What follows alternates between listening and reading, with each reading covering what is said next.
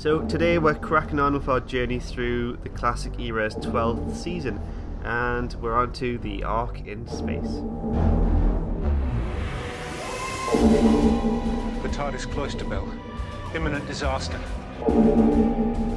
The cloister bell? Yes. What's that?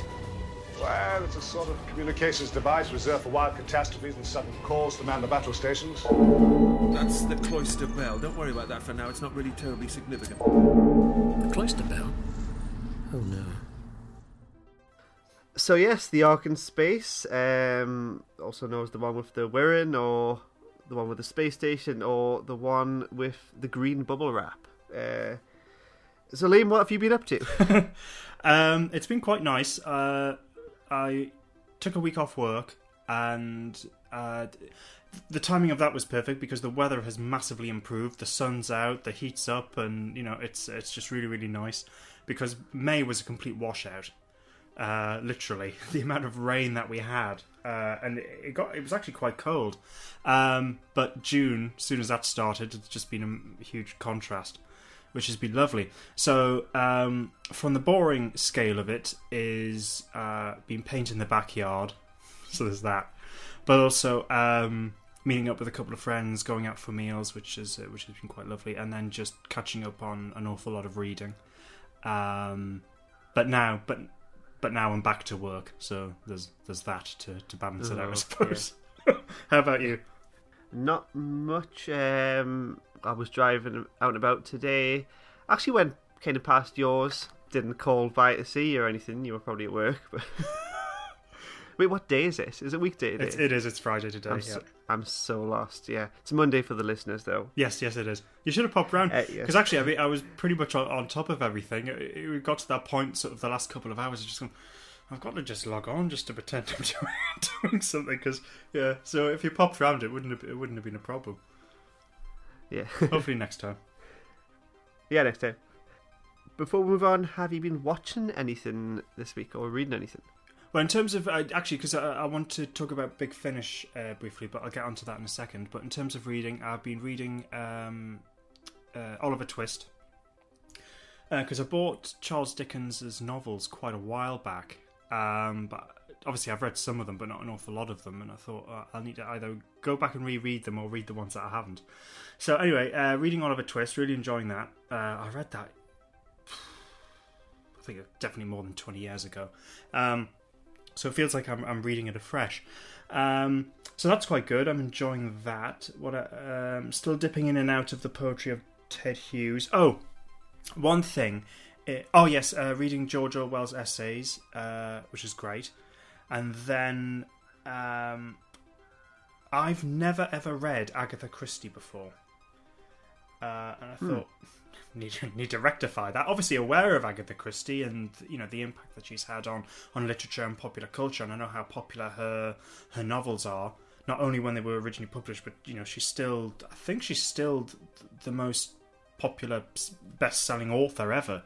And of course, there's The Unicorn and the Wasp, the David Tennant episode. But we've all seen, the adaptations of Miss Marple, the Hercule Poirot, either on television or through movies and so on. But to actually never to have, and obviously watch those, but to never have actually read any of her novels, I thought, I need to get this sorted. So I bought her first three, so I've just, first novels. And the very first one was a Hercule Poirot. So yeah, I've just started reading Agatha Christie for the first time, and that's cool. Yeah, it's like you say, we've all seen it, but it's never occurred to me to go out and read them. It's the kind of thing I picture just old people reading. I'm 34. No, I know what you mean, because obviously we're talking about novels that were published during the 1920s, 30s, and so on. So we're going a couple of generations back. And yeah, obviously you're dealing with certainly like Miss Marple or so, but they're just great stories and great characters. And in fact, the other funny thing is that when something has become so immensely popular and how it sort of like pervades other popular culture, and I remember when I was a kid, you had these things called the Usborne puzzle books, and what they were there were slightly advanced versions of this for slightly older readers, but essentially what they were were books for children with sort of like action, adventure, mystery stories, and you would be reading them, and then in order to progress further the story, you would be presented with puzzles. And so, for example, you would read 2 pages of text, and there would be illustrations as well. And then you, at the very bottom, you would then be presented with a problem of, how did the main character manage to escape? And all the clues were there. I remember the first one was like Escape from Blood Castle. But the third one was called The Golden Idol. And even as a kid, I remember reading that and thoroughly enjoying it. But going, this is clearly based on Agatha Christie's, Death on the Nile. So even as a kid, even though you, at that point, haven't seen the adaptations and haven't read any of the books, but somehow you, through some sort of osmosis, you're sort of aware of all these sort of tropes.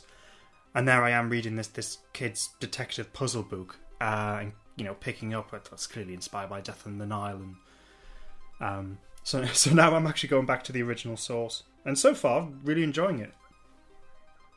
That's cool. Yes, and Big Finish. So during the last podcast, I was saying that I'd listened to the first series of the Sarah Jane Smith Adventures. There were only 2 series, so finally I finished the second series, and a bit of a funny one, because in some respects it continues directly from the first series, and in many respects I think it's actually quite better. There's clearly the story arc is a lot. Is woven a lot more into the narrative. There are some really great pieces which within the episodes which really keep you on the edge of your seat. There's one episode which is set in Antarctica, and that's really sort of gripping. There's sort of like throwaway references to the Seeds of Doom in there as well, but that kept me on the edge of my seat, as it were. I just absolutely loved listening to it, but then it's a bit of a shame. I think the very final episode sort of lets it down a bit. Because during the course of all these episodes, Sarah Jane is put in incredible danger, and there's a character called Josh who's a friend of hers. And just as it looks about that Sarah Jane is about to be killed, Josh comes in, saves and usually tends to shoot the attacker. And really, that's the only way to get out of that situation. But in the very final episode, Sarah Jane has a massive problem with this, which doesn't sit right with me. And there's a couple of moments, certainly towards the end of the episode, where Josh behaves in a very sort of out-of-character, stupid way, which is a little bit irritating. And then the whole thing ends on a cliffhanger. Obviously, it wasn't concluded. Does it work having not been followed up? Well, you can sort of go, well, obviously she got out of that one because, we then get the television BBC Sarah Jane Smith Adventures or whatever it's called. Mm-hmm. But it would have been quite nice if we actually narratively were told how she got out of that situation. Mm-hmm.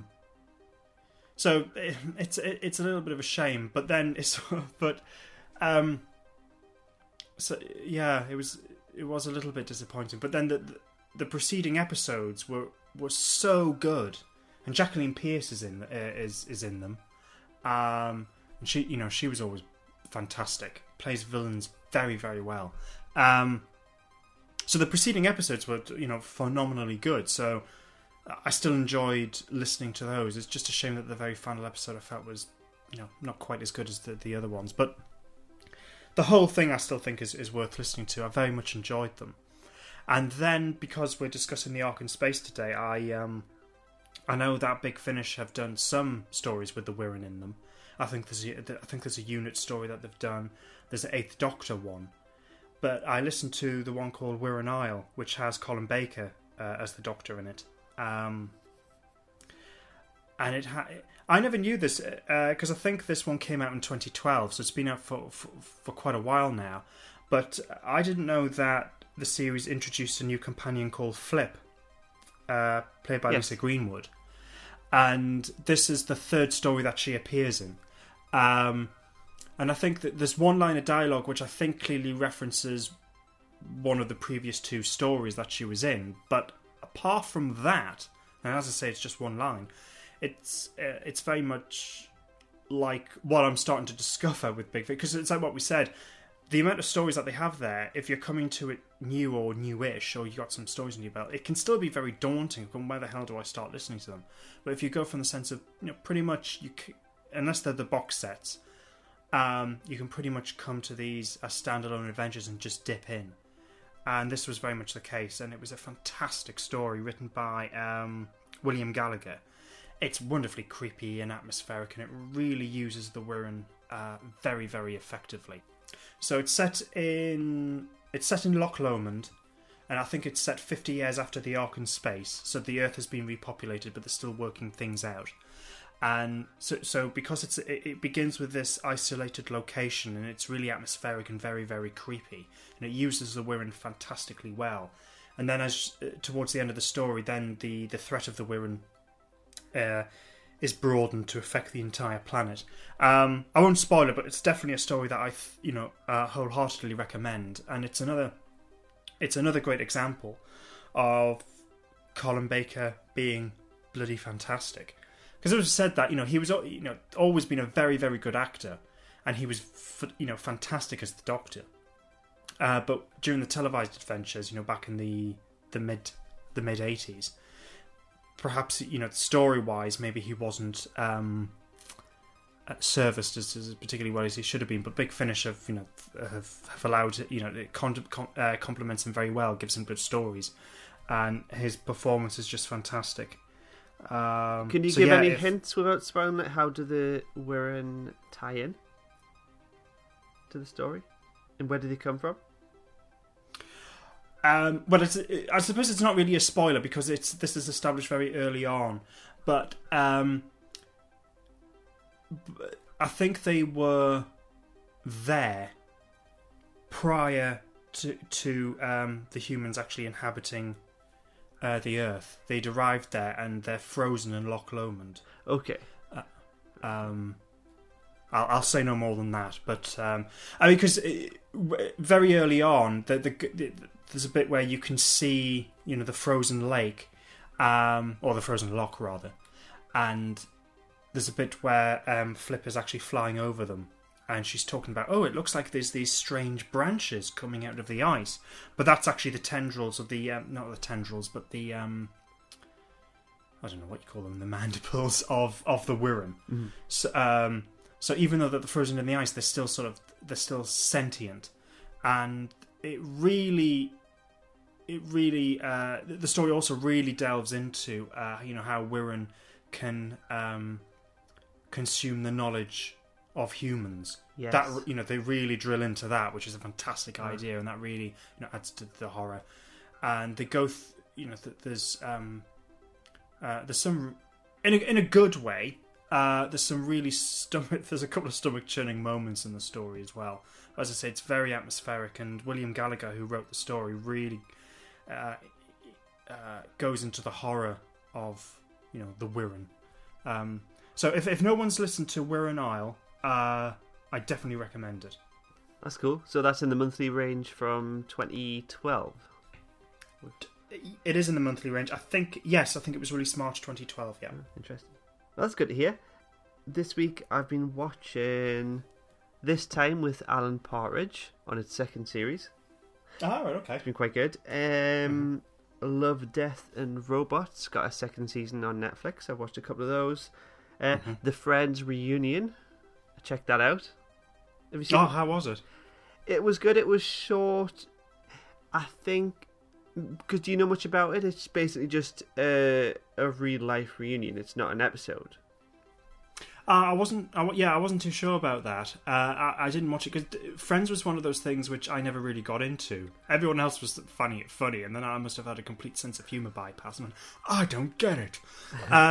So I know for an awful lot of people, i.e., the vast majority of everyone else on the planet, was tremendously excited about the reunion.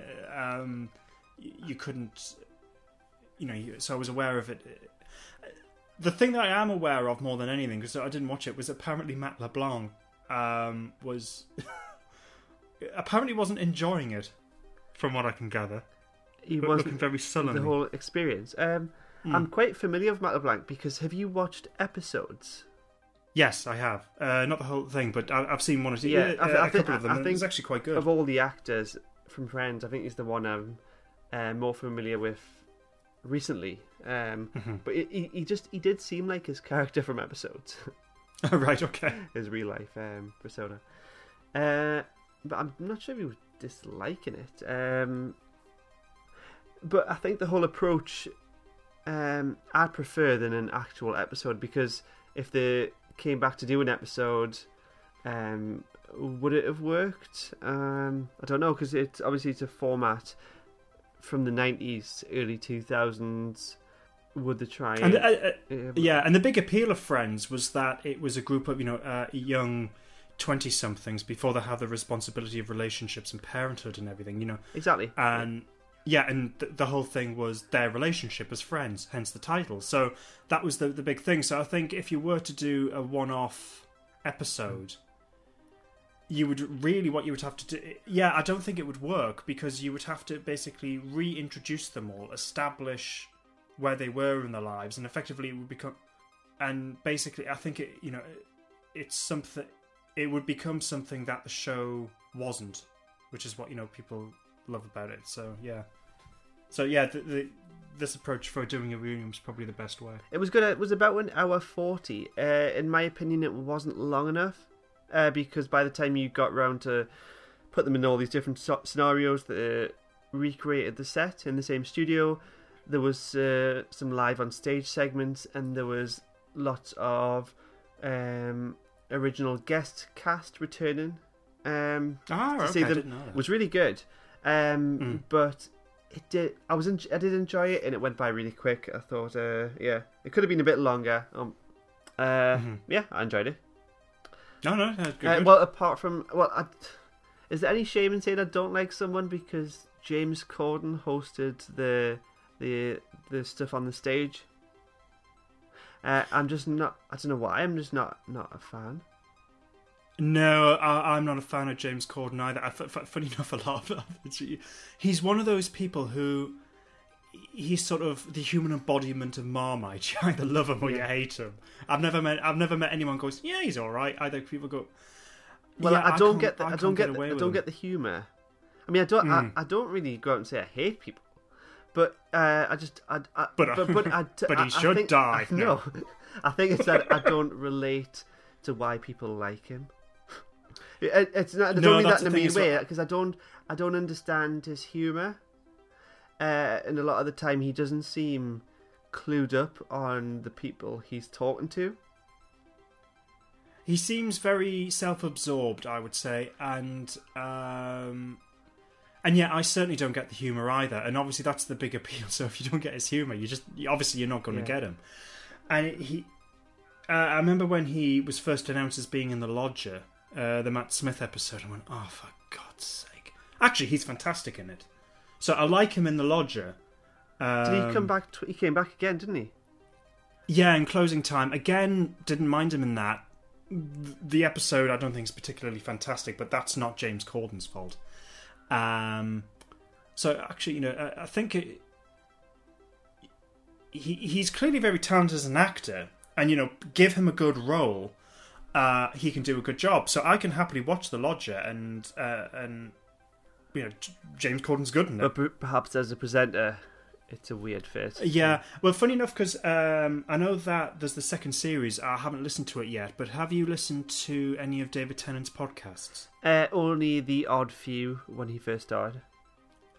Right. Okay. Well, I listened to the first series, and he has some very good guests on, and it's tremendous fun. Some of it is really funny, and I was enjoying them. And although because it was such a long time ago since I listened to them, was it maybe 2019? Maybe 2019. Yeah. So I can't remember all the guests, but I remember there were some people who normally I wouldn't really sort of bother listening to, but because I was listening, I was going through them, and it was tremendous. But one of the people he interviewed, I think towards the end, was James Corden, and I listened to it, and it was the one podcast in the series I didn't particularly enjoy.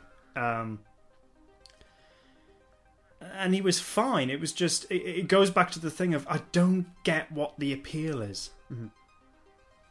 But, there you go. and I don't mean to get any hate off anyone, but I think you disagree. You actually do disagree with me here, but I don't get the appeal with Adele, and I think she's in the same league as James Corden in my mind. Oh wow, okay. Well, funny enough, I think. See, to begin with, I think Adele is. I mean, I'm not going to say that I'm a massive fan of hers or anything like that. I'm not, but I do really like. I mean, she does the Bond theme Skyfall, which I think is one of the best. Not only she sings it, but she co-wrote it. I know you really don't like it. I, on the other hand, love that song. I really, really do. I think we were once having a conversation about what do you regard as the best Bond song, and I think I put it quite highly, or maybe even said it was my favourite. I don't think it is my favourite actually Bond song.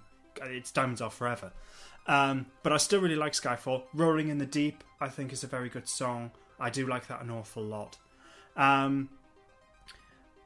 But ever since she did the song, I think it's just called Hello, I've kind of gone. It's a bit. That was Lionel Richie. You can't just do another Hello.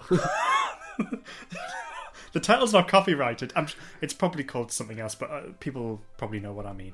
But yeah, it sort of left me a bit cold. I just thought, it's a bit bland.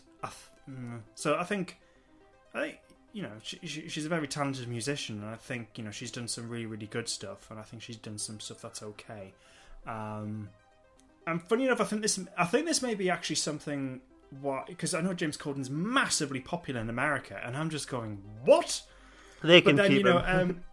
Yeah, it's like Piers Morgan was massively popular in America. It's just like, really? The guy's a wanker. And thanks, America, for forcing him to come back. Thanks a lot. We thought we got rid of him. Although he's not on Good Morning Britain. I mean, I didn't watch GMB, but anyway. But I know that James Corden's massively popular in America. But the thing is, one of the problems that I have, when you see clips of American talk shows, James Fallon's the worst for this. You sort of like, you're getting people on and interviewing them. The whole thing is about the guest, but the presenter seems to make it all about them. It's one of the reasons why I don't like Jonathan Ross, because I think he has one of those problems as, it's sort of... And I think James Corden's very... Yeah, so even though I haven't seen the Friends reunion, but you have, so I get the sense that maybe he was probably the worst presenter to get for that, because did you feel like, when you were watching him, did it feel distracting where you felt like he was constantly shifting the focus on himself? Yeah, in fact, I feel like I've been really mean here. I was my gaze was going to the other end of the screen because I didn't want to look at him. That sounds mean. Why am I saying this? I sound really mean. Yeah, he's probably a lovely bloke, but I can't be. But I just didn't. Yeah. I'm just mean. We both are. We can't stand him. Although he is good in Lodger, so just balance it out a little bit. We're Doctor Who fans. We're all mean. Just kidding. Yeah, there is an element of that, isn't it? Yeah, we wouldn't be Doctor Who fans unless we were needlessly bitchy about something.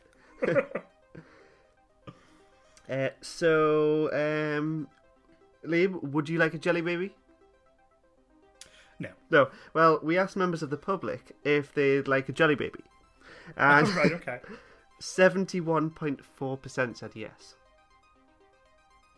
Fair enough, yeah. Jelly babies are good. Yep. When I was very young, probably like when I was 2 or something, my mother reminded me of this a couple of weeks ago. I don't know why. It was something to do with what we were talking about, and she said, "Oh no, Liam, when you were very, very young, you wouldn't eat jelly babies. It actually made you cry, and you said that no, because I don't want to eat babies." I thought they were little mini babies covered in jelly or something like that. The whole thing just upset me very, very much. You don't still weep while you eat them, do you? No, I don't. I realise that they're not real babies. Yes. So there's no news this week. Of course, last Monday was the big re-release of Season 12 on Blu-ray. Coincided with our review of Robot. We did ask the question, is anyone buying the re-release of Doctor Who Season 12 on Blu-ray? We asked if they were buying it, yes, no, not interested, or no, I already got the original. Right, okay. And 16 odd% said no, not interested. And it was a tie, about 41%. Each side said yes, buying it, or no, got the original. I know that there's an awful lot of people who are really looking forward to getting it, which is great. And I know that season 19 is also getting a re-release. I think season 10, I've forgotten what the other season is now, will be the next lot getting a re-release. And in terms of the limited edition version, season 24, forgot the numbers right? Yes, season 24, which is Sylvester McCoy's first season. That got announced ages ago, and I pre-ordered it and just been waiting for when you release it. Not here yet. When you're releasing it. No, I still haven't got it. But finally, we do have the release date, and it's going to be the end of this month, the end of June. So finally, going to be getting close to getting my hands on that and watching some of the most campus, ridiculous, but one of the most enjoyable seasons of Doctor Who ever. So I'm looking forward to that. So, on with the Ark in Space. The TARDIS lands on a space station orbiting Earth in the distant future. It's seemingly deserted, but the Doctor, Sarah and Harry soon discover that they are not alone. Thousands of humans are in cryogenic sleep, and while they've slept, their Ark has been invaded. A parasitic insect race, the Wirren, have taken control and threaten the very future of mankind. We have the main cast, of course. Tom Baker is the Doctor, Elizabeth Sladen, Sarah Jane Smith, Ian Marter, Harry Sullivan, Wendy Williams as Vira, Kenton Moore as Noah, Richardson Morgan as Rogan, Lysett John Gregg, Libri Christopher Masters, the High Minister's voice Gladys Spencer, Peter Tuddenham as the voice of Nerva, and we have Brian Jacobs briefly as June. So, episode 1 begins. We have a nice exterior shot of the Ark, or Nerva Station if you prefer. I watched the original model version for this last week. Do you have a preference? Because it was released initially in 2003 with new CGI effects. I'm presuming this is included on the Blu-ray, or has it since been updated for the Blu-ray? I cannot 100% say, but I think they have been updated. Certainly because some, not all of the stories that get re-released in the Blu-ray box sets have the option to watch with updated CGI. The Ark in Space is one of them, Revenge of the Cybermen is the other in terms of season 12. And I think they're done a lot more sympathetically than some of the... Because the DVDs sometimes had the option of CGI upgrades with the special effects. I think the Dalek Invasion of Earth was probably one of them when it worked very, very effectively. More often than not, I felt that they were very distracting. They didn't really mesh with the rest of the visuals. Whereas with the Blu-ray box sets, I think the CGI that they do use is incorporated a lot more better and it's more visually tied in, and it's seamless. It just sells this. Yeah, it's a bit more seamless. It just allows you to sell the story a little bit more, but it's a lot more sympathetic to the rest of the production. And actually, the CGI effects for the Ark in Space aren't too bad. I do like them. But asking for a preference, I do much prefer the original models. One, I think the models are actually really rather good in general anyway. But obviously, it's a bizarre choice because the models are fine.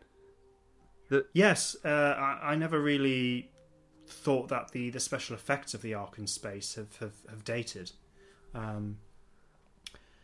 So yeah, as you say, an interesting choice. It's there. The CGI effects are good, but I think that the original model effects, I think are my preference. A lot better, yeah. We did a poll. Do you prefer original model footage or new CGI footage? And it was 50-50. Yeah, no one cares either way. For me, I think it comes down to providing it's an option. Yes. Not compulsory. We've not been forced upon us.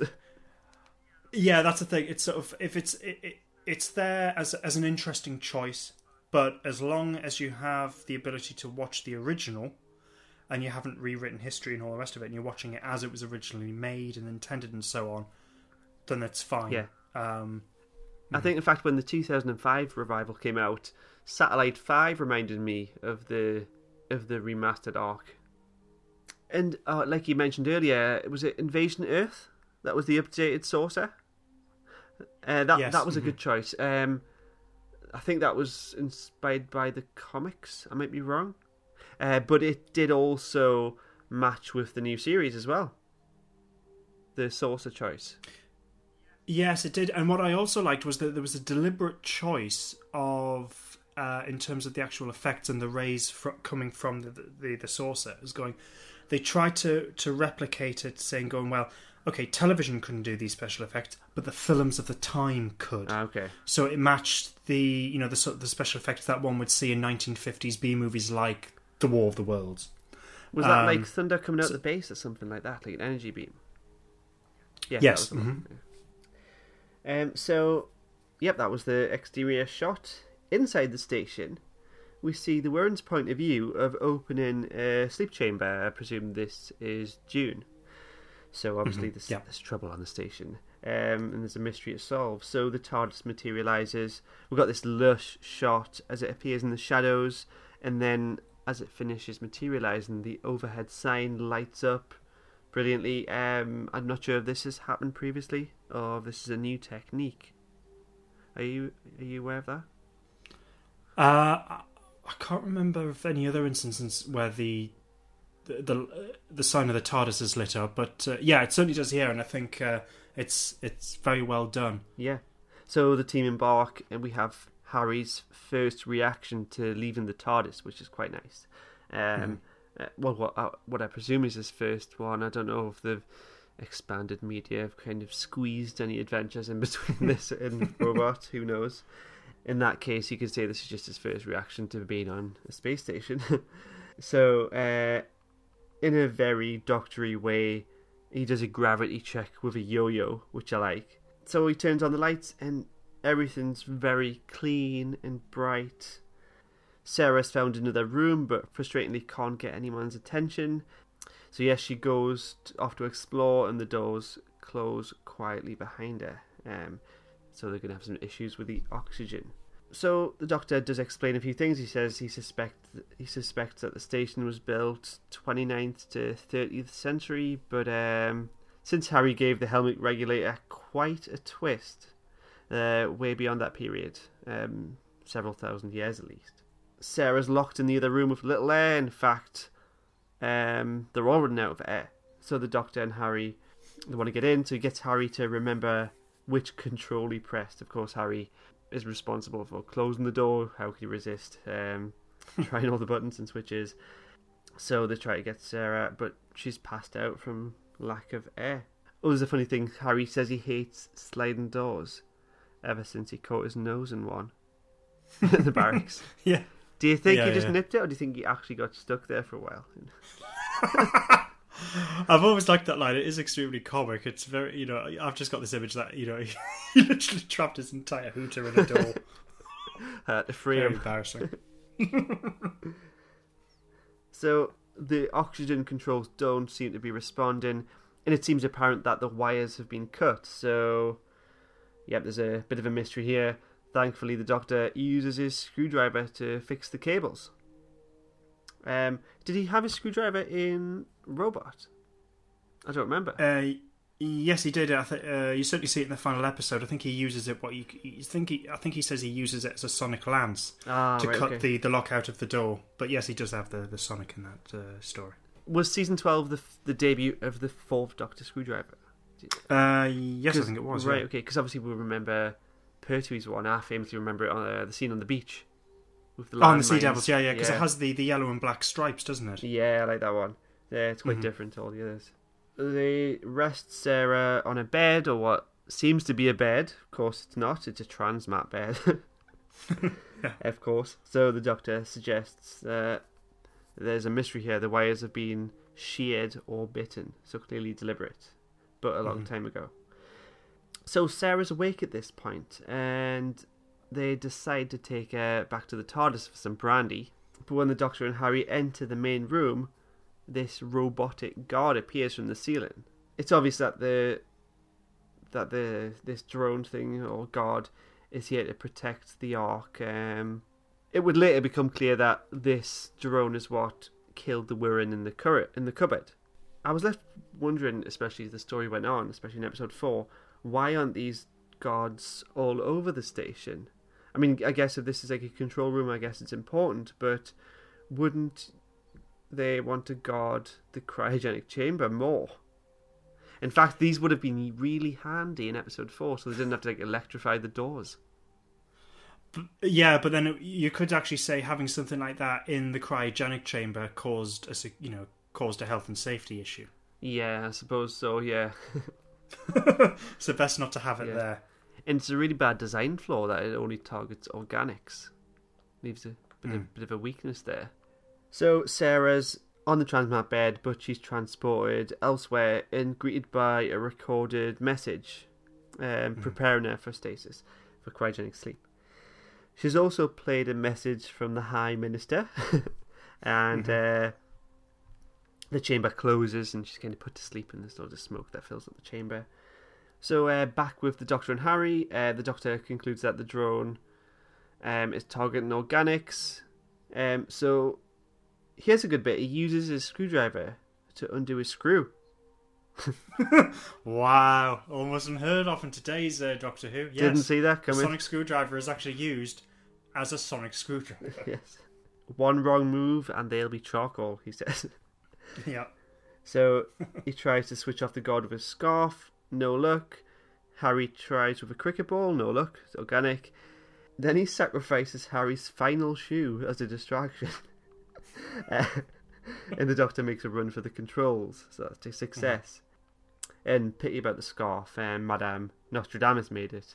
The witty little knitter. So I love that line. Yeah. Does Harry have no shoes for the rest of the episode? I forgot to pay attention after this.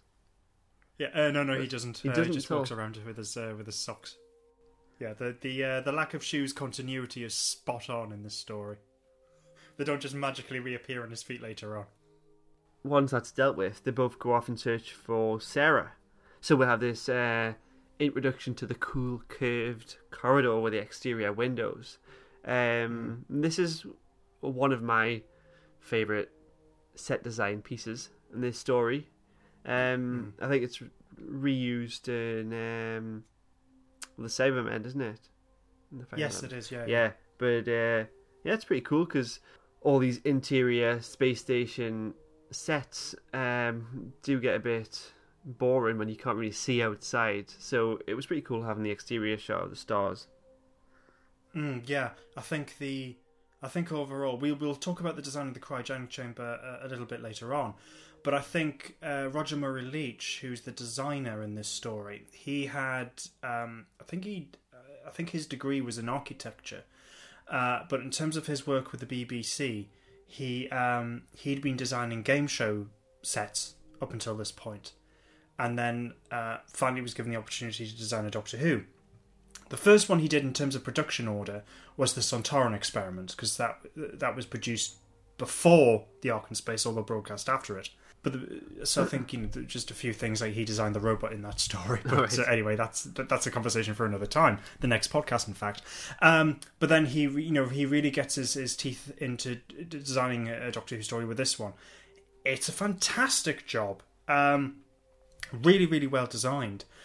And yes, this curved corridor is one of the best set designs in the history of the show. I think it's fantastic.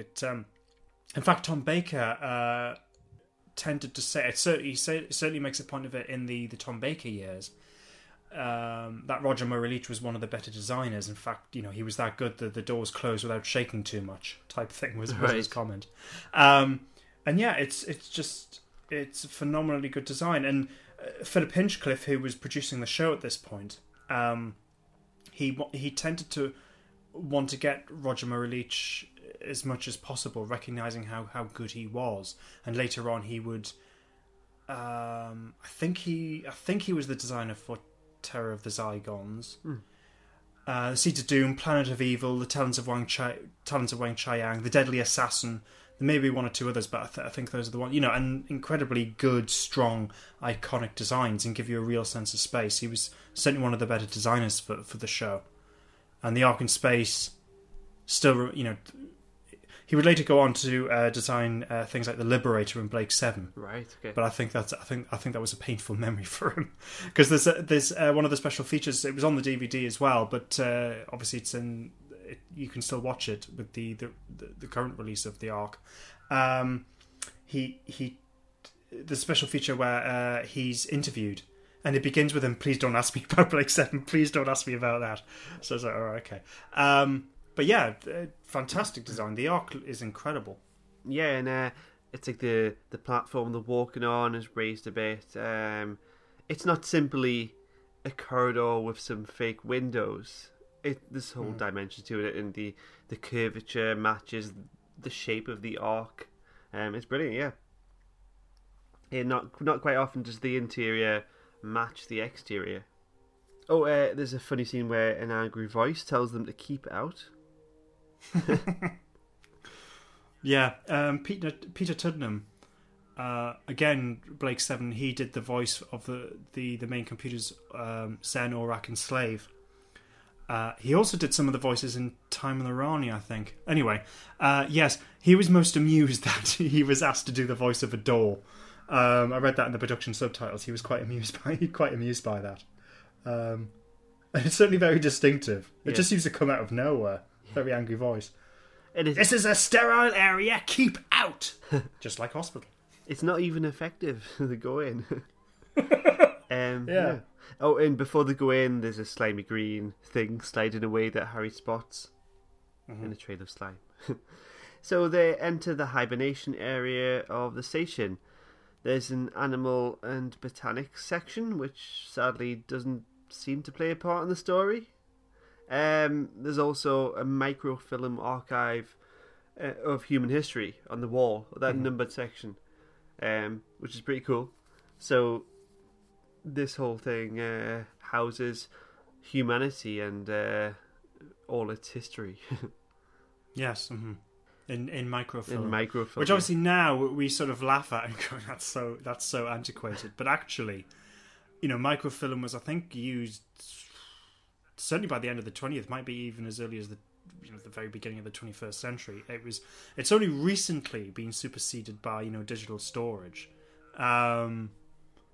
So it's only the Ark in Space, historically speaking, has only relatively become outdated with that one. But it doesn't matter. It's as you say, it's the whole thing of encountering, you know, the storage of all human history, culture, and knowledge. It was a nice idea. And the microfilm won't be affected by solar flares because we'll have all these coronal mass ejections coming from the sun and frying any kind of digital storage that we've got. So microfilm won't be susceptible to the solar flares.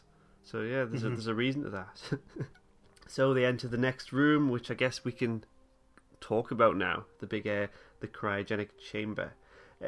Again, an amazing piece of set design. It shows this wide scope of all the bodies there. Not only do we have other levels, but we see through the corridors into other chambers. I'm trying to compare it to something else in Doctor Who before. I'm struggling to. We have Tomb of the Cybermen, but for that, it was a model shot where we got a wide shot of the sleep chambers with the Cybermen. With this, we can have a wide shot of the characters, and it feels quite vast, doesn't it? It doesn't leave much to the imagination. So I think they've really succeeded in pulling that one off. Oh yeah, they did. I mean, if you see some of the actual production photographs, where you can see the set in relation to the actual studio, it's actually quite surprising how small the set is, and actually it doesn't go that high up. Still an impressive set, but what it means is that it makes you realise actually, you know, the direction by Rodney Bennett and the cameraman did a fantastic job, because the use of the angles, in selling that space, it does really, really work. I mean, for example, they hold off revealing the entire set. You know, the door opens. Mm-hmm. We see the Doctor and Harry walk towards it. We see their reaction looking into the chamber before the camera then does this great shot which pulls out, then angles up. So you then sort of have this wonderful sweeping angle of going from ground level looking up to the set and actually realising, wow, this is a great open space, and actually it's got some height to it as well. It goes up at least 3 levels. Looking at the production photograph, you actually realise that what the camera does is it just stops short of where the set is. So, which obviously that's what you would want. You don't want to see the lights and everything like that. But they do a really good job of selling the entire space. You're not aware of any limitations. I mean, it's a fantastic design. They really sell it's a really, really good set. A lot of people tend to say that, yes, it was very impressive, certainly for 1974, 75, but you know, the fact that everything's overlit and very, very white has actually dated it. And I think it's funny. I actually, you know, I tended to agree with that, but I think watching it now, I don't know whether maybe I'm a bit forgiving. I don't think it is that at all. I think we're in a stage of that sort of design is maybe coming back. It's clearly inspired by 2001: A Space Odyssey, which was... 2001: A Space Odyssey was this, you know, it was an incredibly influential science fiction film, certainly with its design, and it clearly influenced science fiction both certainly in visual means on television and film for years and years and years to come. The Ark in Space is one of those which was clearly influenced by that. Roger Moore produced very original designs, but in terms of the clinical white overlit thing, trying to be appear sterile, scientific, and so on, was clearly inspired by 2001. It's only with something like, I'd say, Alien at the very end of the 70s, it gets reduced another us to the fact that it's okay to be dirty in space. Yeah. Exactly. And so a used dirty space, and so then we got used to seeing that in science fiction, and again that comes, clearly Doctor Who becomes influenced by that with stories like Resurrection of the Daleks, I think as a good example. But I think maybe we're sort of coming around the other way again, of thinking, if we think about science, clean, sterile environments, you think of white surfaces and bright light and so on. So I think maybe we're actually coming to a point where this sort of design is coming back into fashion again. Perhaps, yeah. So the Doctor, in admiration of the human species, says how they've survived flood, famine, war, etc., making this slight biblical references to Noah's Ark, which would become more obvious in a while when one of the character has been nicknamed Noah. Harry seems to think that they're all dead, all these people, but the Doctor explains the nature of the cryogenic sleep to him.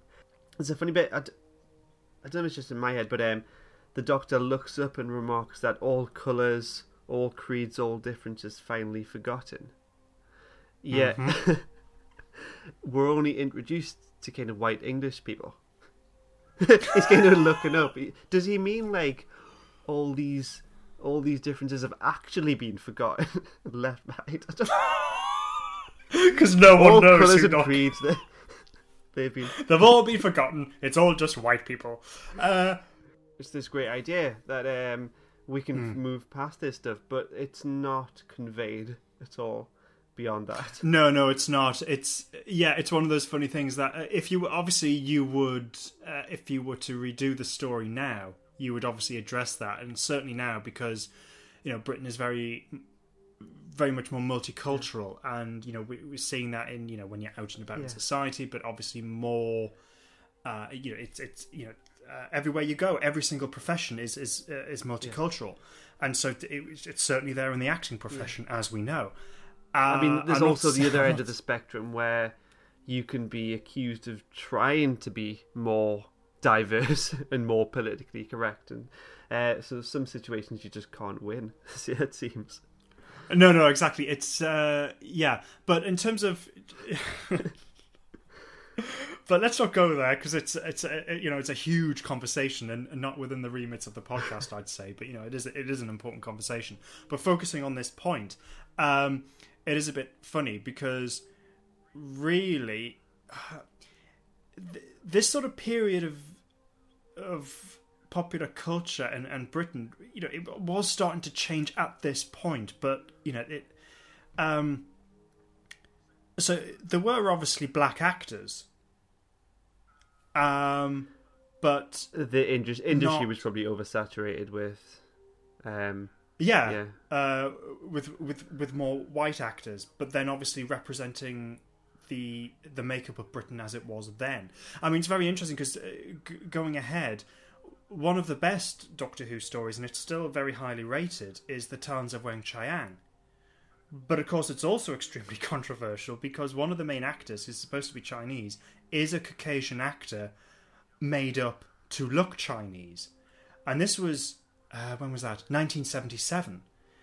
And it's really, and I think that one of the other reasons why it really stands out in this story is because you have an awful lot of extras in that story who are actually Chinese, and it's really, obviously, certain with modern eyes, you just go bloody hell. I think that was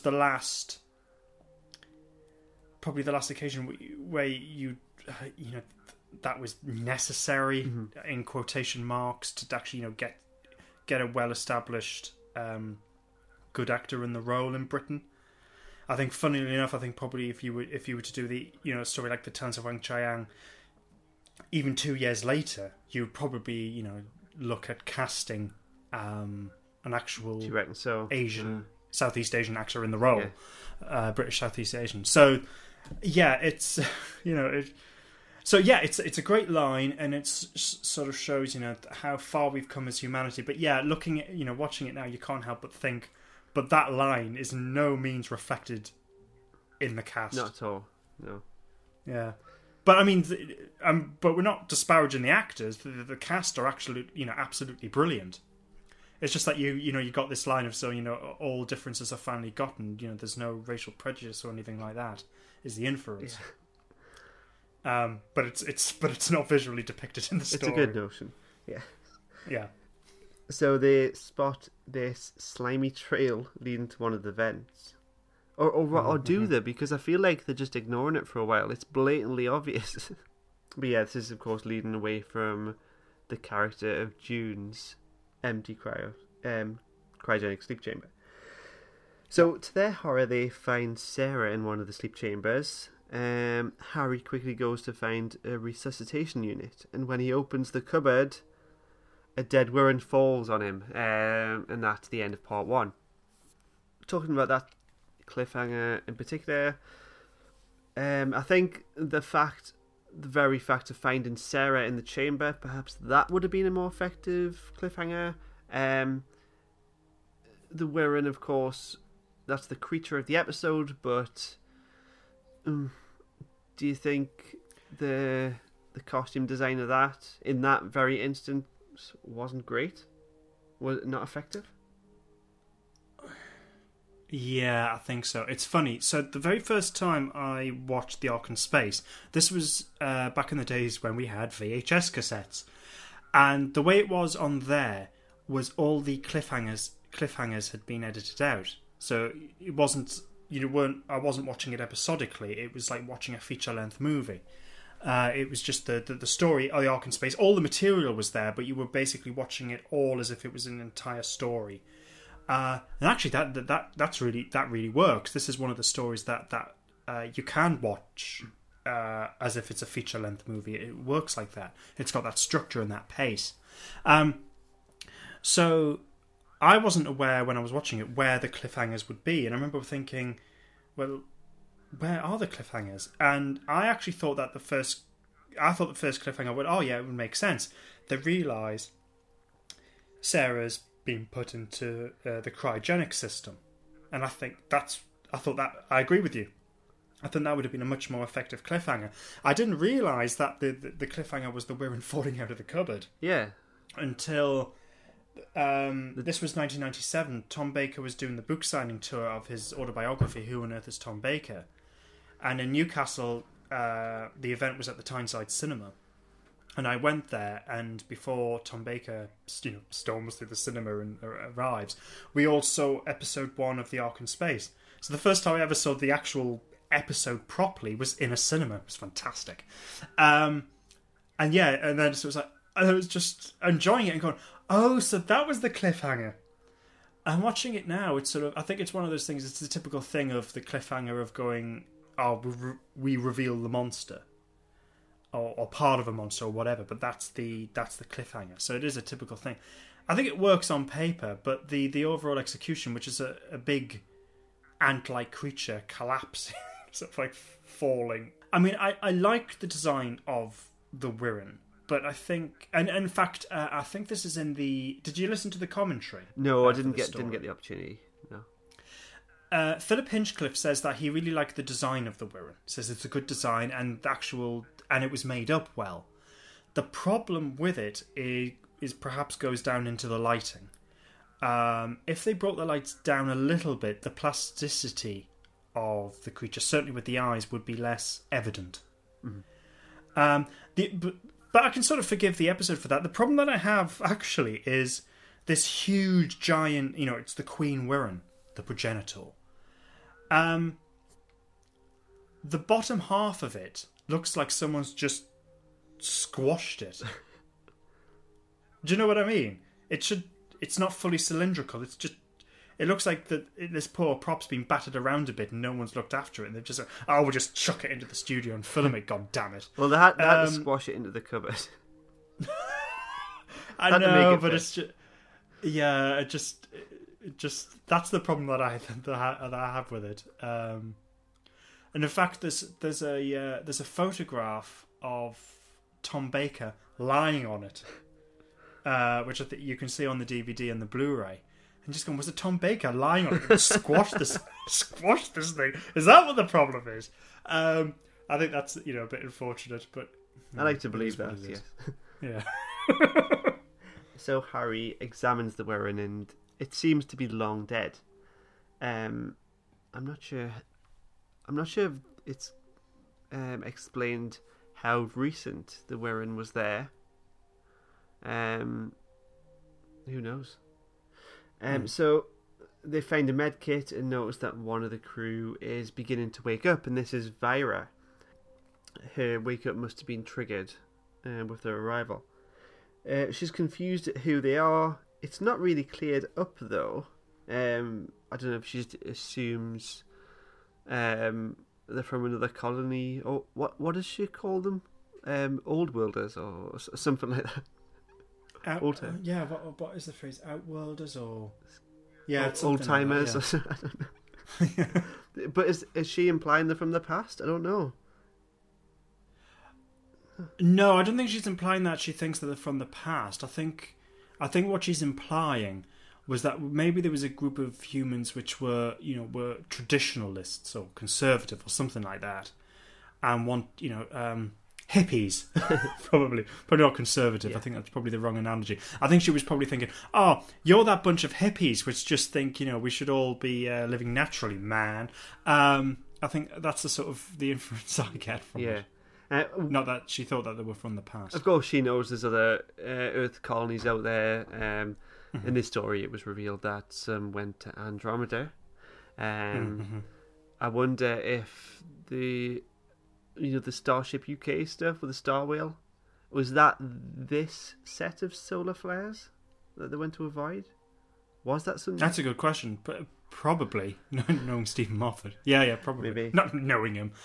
We're best mates. They ask Vira to help them revive Sarah. So she does. It takes Sarah a while to regain consciousness, though. And she says the revivification. I can't even say it. Revivification. Might or might not be successful. So she goes to revive Noah, or is it Lazar? Yeah, so then they show Vira the dead Wirren and explain that she's overslept. Because, of course, the Wirren have sabotaged their alarm clock. So we see this larval form of Wirren crawling around, and it turns off the power supply. This, of course, is the larval form of Wirren that came out of June's chamber. It's turning off the power supply, so yes, it's sentient, but I guess even at this stage, maybe it does have some of this knowledge it's assimilated. So the Doctor goes off to fix the problem because they need the power to revive everyone. So yes, as Vira wakens Noah, he doesn't seem very pleased with the new arrivals. So I think he wants to kill them, doesn't he? But Vira convinced him to let the council decide their fate. Yeah, because the problem that they have seems to be twofold. One, it's a sort of established that this. Funny enough, there's a bit of a contrast between the humans and the Wirren in the sense that at this point, humans are sort of like behave like they're in an ant colony. You know, everyone has their function, everyone behaves themselves. Everything, you know, everyone's in terms of their role is compartmentalized, and in fact, Noah actually describes the way that everything's been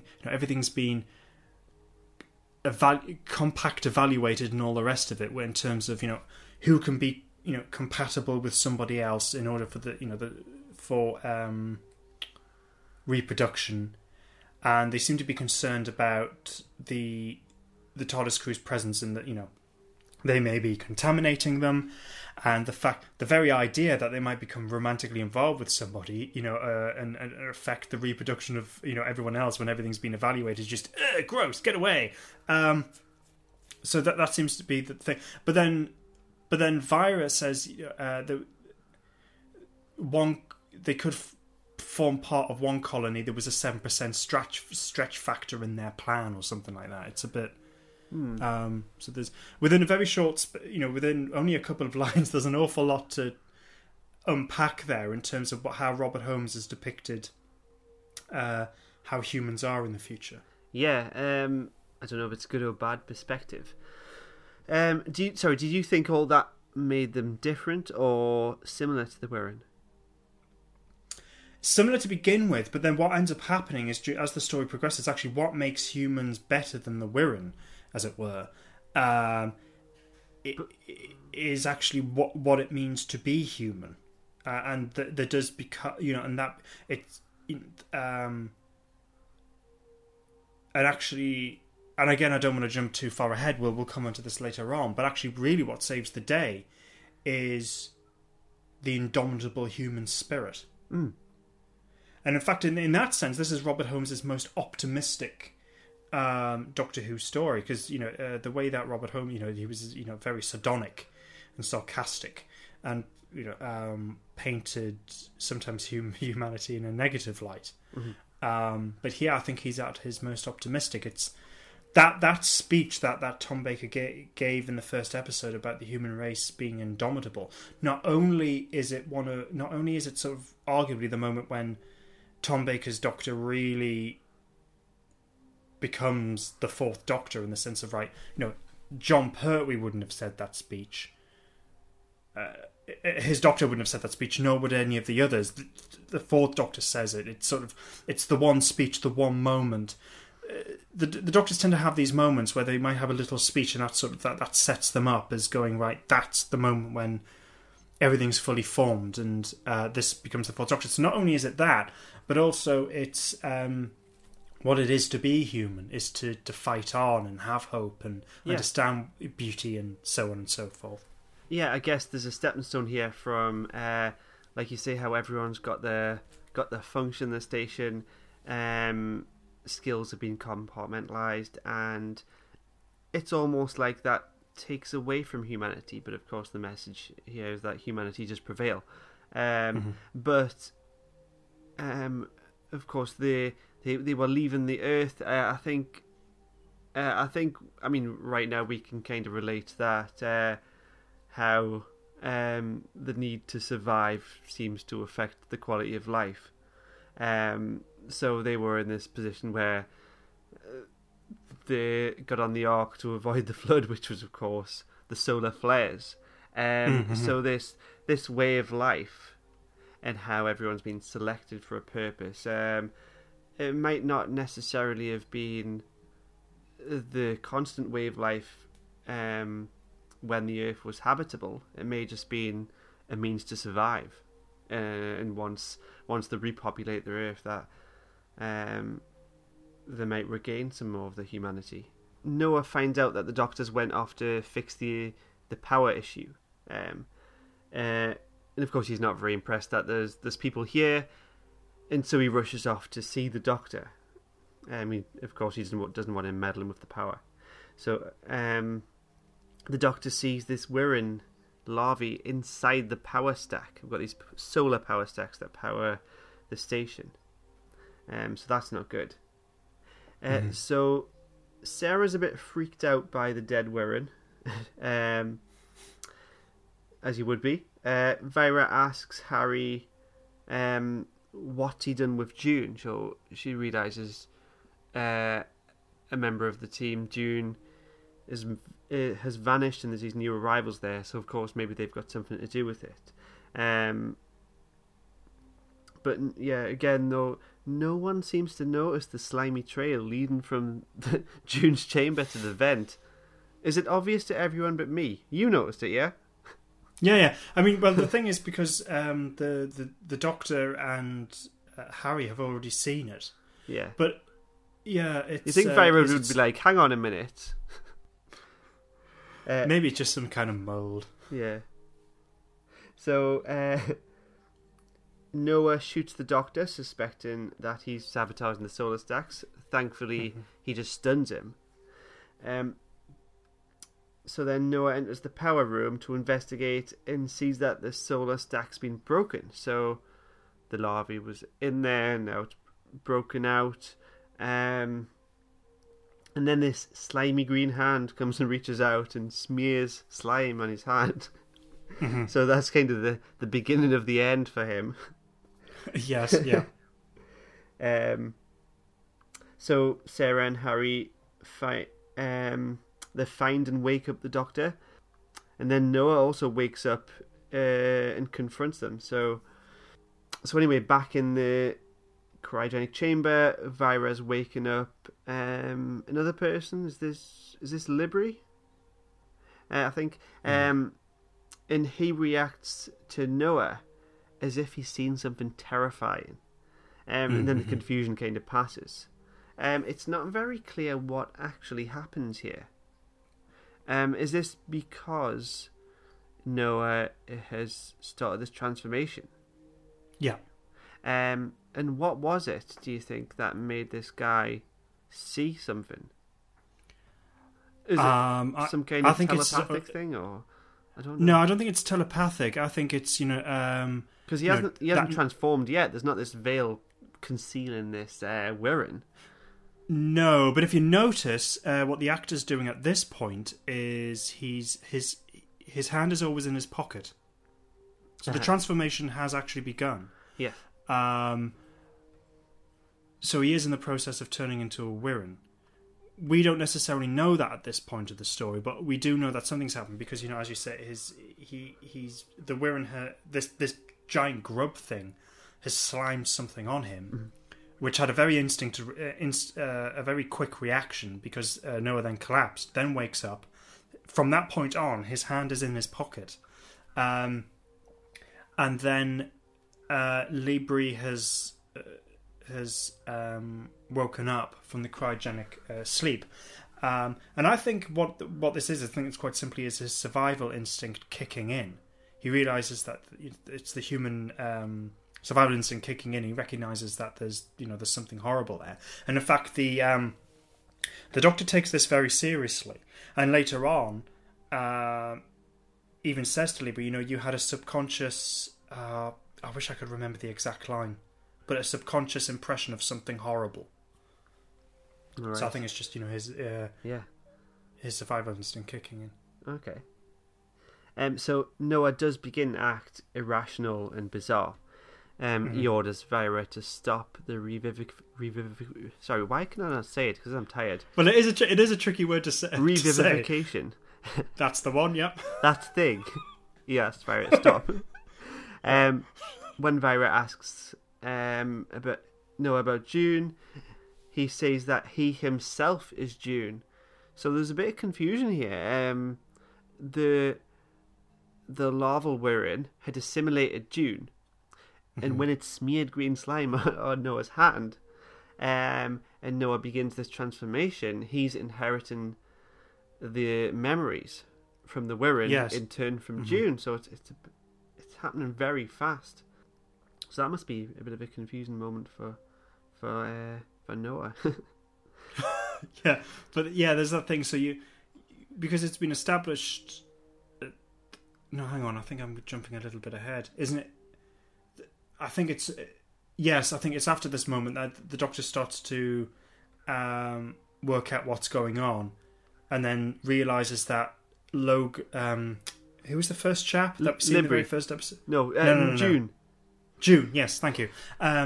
June was assistant technician or something like that. He goes, yes, how did you know? He says, well, they went straight to the solar stack, so they have knowledge of what that is. So they must have not only physically digested him, but also all the knowledge that he had. So there's that. And then obviously what they're able to do is then genetically transfer that knowledge onto, it would be the next generation of Wirren and whoever transforms into one. Yeah. Scary. And then so not only it's actually a very scary idea, because not only have you got the body horror of what Noah's going through, and the story doesn't hold back on that. We see all the physical transformations. So not only is he going through the body horror of physically transforming into this thing, but also obviously it's affecting his mind. He's becoming something completely different. But not only will he have his own memories, but the memories of somebody else, and also the memories of the Wirren. So the Doctor examines June's sleep chamber and finds this slimy membrane. Yay, someone's finally seen it. Then he suspects that June was, I think, digested is the word he used. Maybe it was a similar transformation that Noah goes through. So he says that both his body and mind were assimilated or digested. So Libri confronts Noah at gunpoint, but the gun's taken off him and he's shot by Noah. So this is where Noah takes the hand out of his pocket, revealing the bubble wrap hand. No, do you see nothing but bubble wrap? Right. Okay. So obviously we now know what bubble wrap is. When this story was made, it's probably difficult to believe, but it was a very new material. It wasn't known in households. It's funny, I'm watching it and I clearly know it's bubble wrap, painted green, but at the same time I find it very easy to suspend my disbelief. I think it's a very good solution of going, right, okay, you've got something which is the human body, and it's been transformed into a completely different thing. So the skin would reflect what it's turning into, but it would also blister and peel. Yeah. The bubble wrap is actually a very quick solution. Obviously, if you were to make the story now, you would use prosthetics and better makeup and so on. But as a quick solution, I think bubble wrap's a very good material to use. I'm surprised it's not a more popular cosplay. Actually, yeah, it's a good point, because you could easily do it and do it quite cheaply. And as I say, I find it very easy to. Yes, I'm watching it going, that's clearly bubble wrap, but at the same time, I'm going, but I know what it represents, and so I find it very easy to make that leap and going, well, it's clearly visualizing blistering, transforming skin. Yeah, I mean, what do you think when you're watching it? I get what you mean. You can suspend your disbelief, because it doesn't actually look like a 2-minute job of bubble wrap and paint. Obviously it does look effective. It's just It's just your mind can't not identify what it probably is. Yes, but that's the thing. It's, as you say, it's not someone that's got some bubble wrap and sellotape and just stuck it around the hand and go, that'll do. No, we've all done that. A proper job. We've all done that.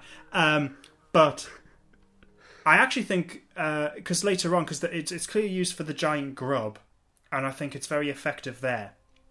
And then later on, when we see Noah, and half of him's now transformed, with his hands stuck in the air, and sort of one half of his body is covered in this stuff, and he's also got, the eye is starting to form of the Wirrn. That's really, really effective. And then because it's starting to burst out the uniform he's wearing. Yes, it's bubble wrapped dye green, but I think that's really, really effective. So I don't find it laughable. I know some people do, fair enough, but I don't, and I think it still effectively sells what it's trying to sell. Yeah. The Earth High Minister then plays a message from beyond the grave, welcoming back the sleepers. So Noah seems pretty conflicted at this stage, because he's by himself, listening to this message. There's a lot of internal conflict with Noah, as the story goes on. A bit of an internal struggle. Harry makes a remark to Sarah. I bet that did your female chauvinistic heart a power of good. Fancy a member of the fair sex being top of the totem pole. There's a lot here that Sarah gets annoyed by the story. Well, rightly so. But I mean, I think that line works because I think certainly the way that Ian Marter, the actor, says it, there's something about Harry's character. He's meant to be quite old-fashioned, but he says it. He's saying this stuff with a smile. Yeah. It's sexist, but it's, he doesn't really mean it. He's clearly just sort of like winding Sarah up, and fine. It's interesting though because at this point there'd been a couple of countries who had already had female leaders. I'm not sure if Pakistan had at this point. No, I don't think it did. Israel certainly did, and one of the Scandinavian countries, I think. But there was a couple of countries who'd already had female leaders. Britain hadn't. But it was funny, we were just on the cusp of Margaret Thatcher, when this story was originally broadcast, we're just on the cusp of Margaret Thatcher about to become leader of the Conservative Party. I think at this point, certainly with the unit stories, the idea was that, during the Troughton, Pertwee, and the early Tom Baker era, when unit did pop up now and again, I think the idea was that they were supposed to be set maybe 5 years in the future at this point. And in fact, Pyramids of Mars clearly states that Sarah Jane's from 1980. I mean, no one would know that at the time, but it's we do now. Margaret Thatcher would be Prime Minister at that point. It's just just interesting from that perspective. They were, Britain was just on the cusp when the story was made, just on the cusp of getting that change. So obviously, if this story was broadcast or made several months later than it was, that line wouldn't be in the story. No, maybe not. Yeah. Shouldn't have been there at all, since they're both from the 80s. Yeah, exactly. Yeah. So Noah urgently gets the message across to Vyra to quickly revive everyone and get them back to Earth, away from the Wirrn. So this is this internal conflict I was talking about earlier. And he also tells her to take command. So he clearly has this very strong will. But, so does the Wirrn, and then it immediately takes back control of Noah. So it's a very effective scene, and I think the actor who plays Noah does it very, very well, that conflict, because you're seeing him torn between Noah coming through and trying to get things right and telling Vyra what she needs to do. But then you also got the point, as you said, where the Wirrn is taking over, and that line that he says that they're in his mind, which she then picks up on. Vyra then goes, what does he mean they're in his mind? I love this entire moment. I think it's very strong. So, Well, actually, hang on. Sorry, Rob. I just want to go back to that point when just that line about about having a female leader that we're just briefly talking about. yeah. So, just to show, the final episode of The Ark in Space was originally broadcast on the 15th of February 1975. Right? So Margaret Thatcher became leader of the opposition, so the leader of the Conservative Party, on the 11th of February. It was that, it was sort of that close. Anyway, I just thought it was interesting. Sorry, Yeah. Rob. No, that's cool. Cool fact. So, as Vira and the Doctor team up, Harry and Sarah stay behind to revive everyone. Mm-hmm.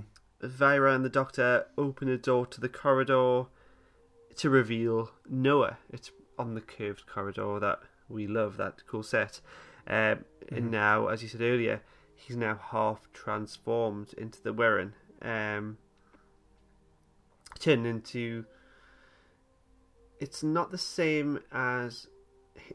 He doesn't become this this larvae like June's did. He becomes like a human form larvae. So it's different to the one we had crawling around, isn't it? Because he's very much... It is, but then that is actually splitting the story. So the Queen impregnated the larvae of the Wirren inside June. Okay. So then they basically eating him from the inside out and consuming everything. Yeah. So that's sort of the natural state of the Wirren. So which you then get that giant grub thing. Yeah. The giant grub thing then interacts with Noah by sliming him, which then physically transforms him. So the story does explain why there are those two differences. Yeah. I wonder which is the worst way to go. Slimed or have the things put in you. Yeah, I suppose at least with June, he was unconscious when it happened. Yeah. He was cryogenically frozen, so hopefully Yeah, I wasn't that's aware a of better way it. to I go. mean, they're both, yeah. So, But if you had to they're choose. both, yeah. I don't know. They're both, they're both deeply, deeply unpleasant. I don't know. I think if I had to choose, I don't know. Probably the physical transformation. Maybe. Yeah. But then your mind goes. Maybe that's for the Yeah, best. no, that's unpleasant. So, Yeah. so it's cool how when Noah's transforming, it's also transforming his clothes as well, rather than under his clothes, which is interesting. Vira swiftly shuts the door. I think Noah's gun drops to the floor on the corridor. And then she reveals... I was going to say soul bonded there. No, she was pair bonded with him for their life on the Earth. Yeah. So I think she does feel something about that. I don't think it was a love in the traditional sense, because they were just kind of paired together as this ideal couple. So she doesn't seem to convey this great heartbreak or loss. But there are I know what you mean, but there are moments of tenderness when she revives Noah to begin with. How she sort of she gently caresses his face, and so there's clearly some sort of connection and fondness there. But I know what you mean. It's not a romantic relationship in the traditional sense. Yeah. So Harry examines the dead Wirren, and the Doctor suspects that they must live in space.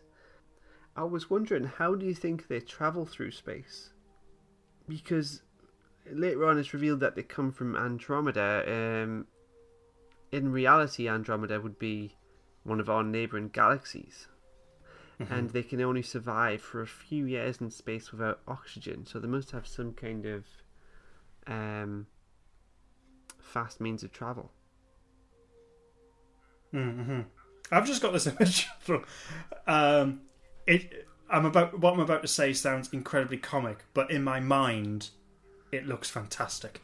I've just got this image of them just rapidly floating through space, and somehow they're able to just move incredibly fast.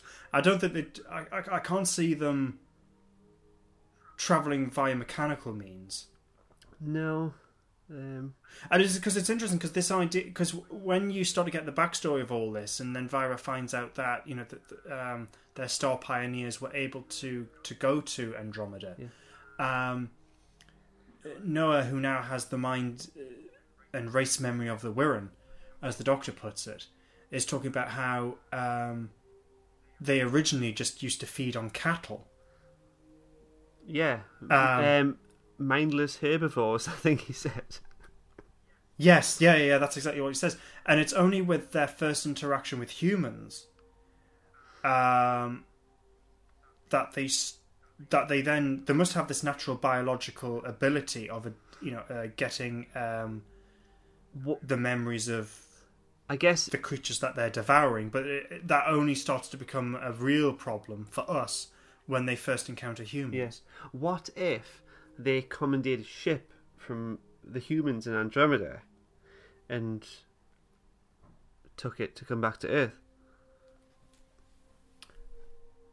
Yeah, that's a good point. Possibly. That would be a good fit. Yeah, because later on it is established that Noah, even as a Wirren, is able to understand certain elements of the rocketry and do or not do what is needed. So, yeah, that's possible. So the Doctor hooks up some kind of Wirren membrane, and they're able to see what the Wirren last seen before it died. Mm-hmm.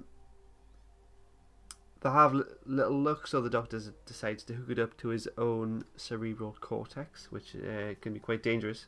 The Doctor views the Wirren's memories. It seems it was shocked by the robot guard, and then it cut the wires in the control room, and then we saw it go to June. So all these little pieces of the puzzle fit together now.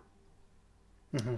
And this drone guard, ceiling guard thing, pretty much killed the Wirren, but it had this really strong will to survive. Which is kind of cool. So Harry and Libri have a bit of a battle in the hallway with Noah. A bit of a good battle.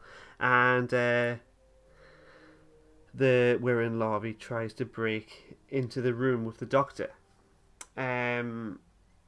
Which is a cool scene in the doorway when it stood up. When it breaks the door open, the Doctor tells them to aim lower. So they shoot it and it retreats into the vent. This was quite big, wasn't it? This larvae thing. It was huge. The Doctor's a bit confused as to why they're attacking now and not when they're fully grown. So they've obviously got a bit of a plan. Then they decide to electrify the infrastructure. More of these drone guard things would have been handy right now. Never mind. So he wonders, could there be something that June didn't know in order to get one head of step with the Wirren? So this is quite a smart move because they're using June's memories, and then the Doctor remembers that the transmat is reversible. Harry and Libri travelled first, but then Sarah's going to go next on the transmat, but then there's no more power. There's also no oxygen, and the Wirren don't need oxygen in their people stage, so they'll not be affected by this. So the Doctor heads down to the solar stack room, and he finds some cocoons, and then he's about to turn on the power, and he's confronted by Noah making his final horrific transformation. But there's another question here of how effective was this, because we had a shot of the Wirren from the back, and then we had a front shot of the final stage with Noah, and then it just crossfades with the fully formed Wirren, which is kind of good, but it's also not. Any thoughts on that? Yeah, it's one of those things where the idea is better than the execution, but I don't. But it's just due to the limitations of the technology at the time. I mean, it's not so awful as to make you laugh your head off. It's just one of those things where you're watching it and you know exactly how they've done it. As you say, they've just faded two images over the other, and then faded the image of the actor out, and then replaced it with the image of the Wirren. As you say, it's not bad, but it's not great. It's again, I don't mind it. It doesn't detract me from the story, but yeah, in hindsight, maybe they shouldn't have done that. Yeah, I mean, I think at that point in the story, you could actually argue that it wasn't needed. Because we've seen the physical transformation. Yeah. There is a reveal that it's Noah because it talks to them moments later. Maybe that would have been more horrific. Like, wait, that's Noah. Yeah. Yeah, and I mean, you could actually argue, well, maybe it wouldn't have been a fantastic cliffhanger, but I think it would have been perfectly functional. You know, the Doctor's there, and then you've just got, you know, the Wirren, Noah Wirren, advancing towards him, and then just have that as the cliffhanger. Yeah. Yes, it's arguably not incredibly imaginative, but perfectly functionary. But it would have worked. So maybe just have used that, because at that point we already know that Noah has gone through this transformation, and it's just like right now it's complete. So you could actually argue, yeah, maybe that shot wasn't necessary. So on to episode 4, the final episode in this serial. So as the Noah Wirren approaches the Doctor, it's shot in the back by Vira, and this gives the Doctor a chance to slip by. The Wirren then speaks to them. He tells Vira to escape while she can, showing that there's still a part of Noah in there, still this conflict inside. The Wirren then explains of how it isn't simply survival, but this is revenge. He says that long ago humans came to the old lands. For thousands of years, the Wirren for 1,000 years the Wirren fought them. He says, but you humans destroyed the breeding colonies. The Wirren were then driven from Andromeda. Is this also where the Sontarans are in the following story? Doesn't he speak to the Sontaran fleet in Andromeda? We'll have to check that out next week. Yes, we will. I'm not sure. It doesn't ring a bell, but it is a possibility. Yeah, I'll keep an ear out. So yeah, it's not survival; it's revenge. So the Doctor asks why they need to breed here and not find somewhere else.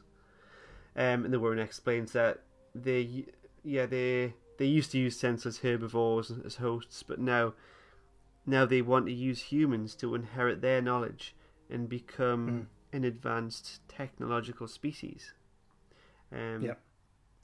So in one generation, they could actually be there at that stage. So the Wirren cocoons begin to hatch. So everyone retreats. Oh, and the Doctor offers everyone a jelly baby. So since the Wirren are coming for them, Harry says that they might as well be off, so he's happy to leave now, and that there's plenty of room for everyone on the TARDIS. Harry doesn't know that this never happens on this show. But of course, Vira has no intention to leave, and so everyone's resigned to stay and help. The Doctor has an idea to electrify the bulkheads of the cryogenic chamber, but the problem is there's no power and no effective way to provide the power. So, actually, just one quick thing, because this scene does have one of my favourite lines in it. It's a good line in terms of how it's written. I think it's got more to do with how Tom Baker performs it. It's just a little bit earlier on than this, where it's just after that point where the Doctor says, Vira has no intention of leaving, and so neither have we. And he just goes, it's just his line about going, using the human race using the humans as a race of surrogates or something like that. It's the most immoral suggestion I've heard in centuries. I just love the line. I love how Tom Baker says it. I just think it's great. Yeah, cool delivery. Yeah. Anyway, sorry, Rob. Yeah, you were talking about the Doctor then has the plan of electrifying the bulkheads. Yes, but there's no effective way to provide the power. So, Sarah has an idea, but unfortunately she struggles to be listened to, which is nothing new. And when they give her a chance to speak, she suggests that they can use the power from the transport ship, which is a great idea, as it has for Granovac's turbines. Oh, yes! Those old things. Yeah. Which can generate 4 times as power than the Ark. Yeah. Well, I'd expect so, because the Ark just needs life support, but the transport needs those 4 Gravanax turbines to enter and leave the atmosphere lots. So the only problem is they need to run a cable. They need a very, very small person to run the cable through the power conduits. Harry remarks, "It's hardly a job for you, Sarah." So while the Doctor's wiring up the cryogenic chamber, a Wirren enters the adjacent room. So the Doctor decides to hide in one of the chambers, which is very clever. Sarah enters the conduit, and while the others are on the transport ship, it's very kind of cramped inside the conduits. And there's a moment where one of the Wirren kind of sees her through the vent, so she's quite scared there. So she eventually gets stuck, and the Doctor kind of coaxes her out by telling her how useless she is. Yes. I don't think it's a great scene. I just, it's a lovely moment, just the Doctor coaxing her, but it's all very, it's all playfully done. And I love how Tom Baker and Elizabeth Sladen played as well. So Sarah goes to close the door to the chamber once she's out. And she just manages to close it in time as there's a Wirren coming towards her. But it gets electrified by the door and retreats. Mm-hmm. So then one of them grabs Sarah by the legs from the open vent, so she's not having much luck. But the Doctor manages to jab a live cable in its face. Into its eye. God. Does it retreat or does it die? I'm sure it runs away. Yeah, I think it just seems to... I don't know, I think it probably just retreats and then shrivels up and dies in the vent. Is how I picture it. Very grim. So the Wirren turn on the power, and Noah sends a message over the comms to Vira. He says he let them go free if they let him have all the sleepers. But the Doctor proposes that Noah leads the swarm into space instead. So the swarm begins to move across the outside of the station towards the shuttle. So the Doctor tells them to just set the shuttle for automatic takeoff. Rogan and the Doctor begin to release the locks beneath the shuttle, and the Doctor seemingly maybe sacrificing himself to release the final lock, but Logan knocks him out and sacrifices himself instead. The shuttle departs from the Ark. I like this scene because it's complete silence in space. Mm-hmm. Vira and Harry and Sarah presume that Rogan and the Doctor both died, but then the Doctor enters the room, so no problems there. And the Doctor says they're alive because of Rogan's bravery, and perhaps because of something else, that Noah may have led the swarm into the shuttle intentionally. And then they get a message from Noah over the comms to Vira with a final farewell before the shuttle blows. Yeah, the humanity did prevail, and even though Noah was fully transformed, it wasn't simply his inherited memories. The human spirit lived on. Yes, Cool. Which even takes the Doctor by surprise. Yeah, but it's a very powerful moment and quite touching. Yeah, Vira now faces a new challenge. She'll have to rely on the transmat rather than the shuttle to get all the thousands of people back to Earth. Mm-hmm. But unfortunately there's a problem with the transmat, so the Doctor offers us to kind of nip down to Earth and check it out. So as they part ways, the Doctor gives Vira his jelly babies and they're off. Yep. So that's the Ark in space. We did have one response this week. Only the one. Okay. Better than none. Yep. Jason Thompson says, it's the one that hooked me on the show thanks to a Target novelization in the school library and an almost unbelievable coincidence. I did reply, I said, did you enjoy the Target novelisation or the TV story? And he says, it's hard to say.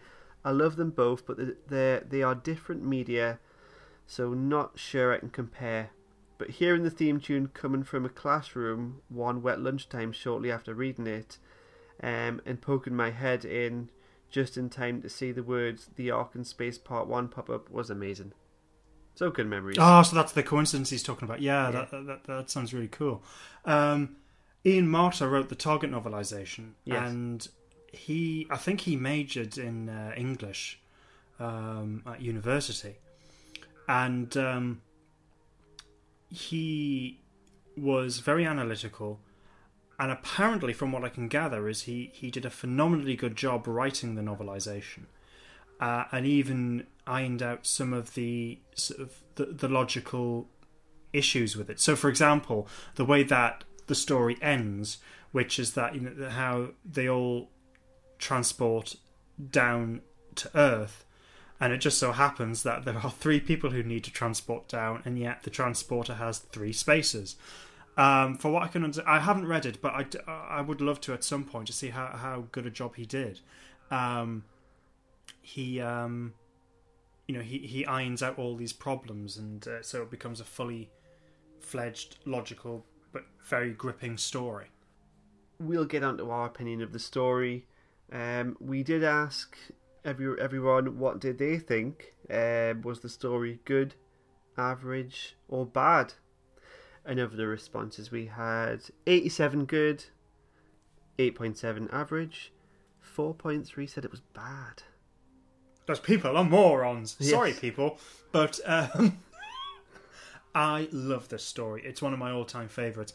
In fact, when I was getting into Doctor Who, and was getting to the point of discovering the new Doctors, new to me, discovering the different Doctors, I loved them all, apart from one. And that one, funnily enough, was Tom Baker. I just found him too alien, irritating. I cannot for the life of me remember what the first Tom Baker story I watched was. But then my father one day, as a surprise, he bought me The Ark in Space for £5.95. It was second hand. It was in the Green Market, Rob. Oh yes, you know you that know place, which one it was. I know the place. Yeah, that place. Yeah. He bought it there, and it was a nice surprise. I loved it because it was a Tom Baker story, and I was very appreciative because my father bought me a present. But at the same time, I was like, but it's a Tom Baker story. I don't. But anyway, obviously, got home, watched it, and I went, It's the story that, one, made me go, Tom Baker's bloody brilliant. I don't know what my problem was. So it got me into loving his Doctor. But I loved the story, and I still do. I think it holds up really, really well. Yes, as we said, that there's certain things of going, it's bloody bubble wrap, but I haven't got a problem with that. I think the design of the story is really good. I love the cast. And at the end of it, it just comes down to the story. It's an amazing story. Written by Robert Holmes, incredibly, incredibly quickly, because I think they had this idea that they wanted a story in space, set on an ark. They had one writer who attempted it. It didn't work. They had another writer, John Lucarotti, I think. Oh, who wrote The Aztecs? Yes. A couple of others as well. Didn't he write Marco Polo? Yes. Yeah. And so Robert Holmes had to do a page 1 rewrite very, very close to the story about to enter production. And he does an amazing job. I think it's structured very well. The very first episode only has the regulars in it. Even if you look at how that one episode is structured, it's amazing. You have a way of getting you into the story, which is, you're seeing the Ark, the wonderful model shot. You're seeing the viewpoint of that this story's monster, and then that's it. Then the Doctor and the TARDIS team arrive. You've got that whole mystery. Things slowly start to reveal themselves. Something affected. Something cut the wires. Something stopped this working. There's a monster in a cut, and you start to slowly piece everything together and starts to reveal himself. And then the idea of the monster is generally horrific. I mean, a lot of people have said this was the movie Alien before, years before Alien. In some respects, I think that's true. It's just a wonderfully imaginative story, structured very, very well. I just love it. I just think it's great. Yeah, I also agree with you. Yeah, good story. So thank you for listening. If you've got this far, please remember to follow us on social. We're on facebook.com/cloisterbell, on Twitter @podcastbell. We're on Instagram.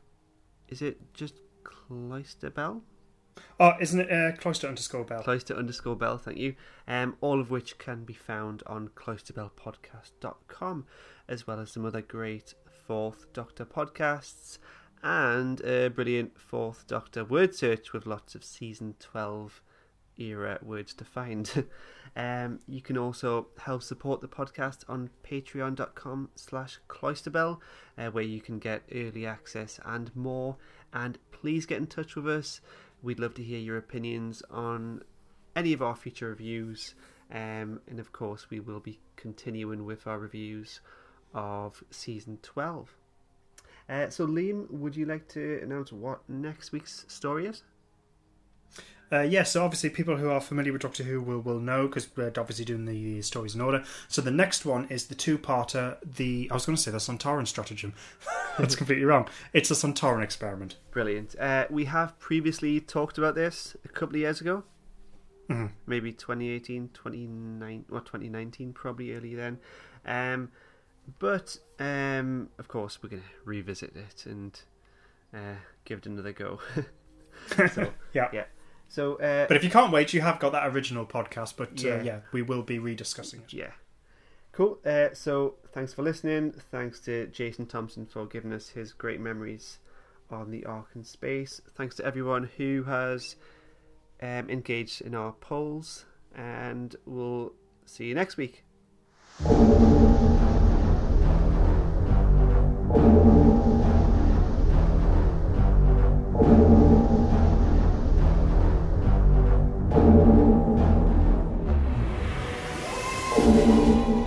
TARDIS Cloister Bell. Imminent disaster. The Cloister Bell? Yes. What's that? Well, it's a sort of communications device reserved for wild catastrophes and sudden calls to man the battle stations. That's the Cloister Bell. Don't worry about that for now. It's not really terribly significant. The Cloister Bell? Oh no.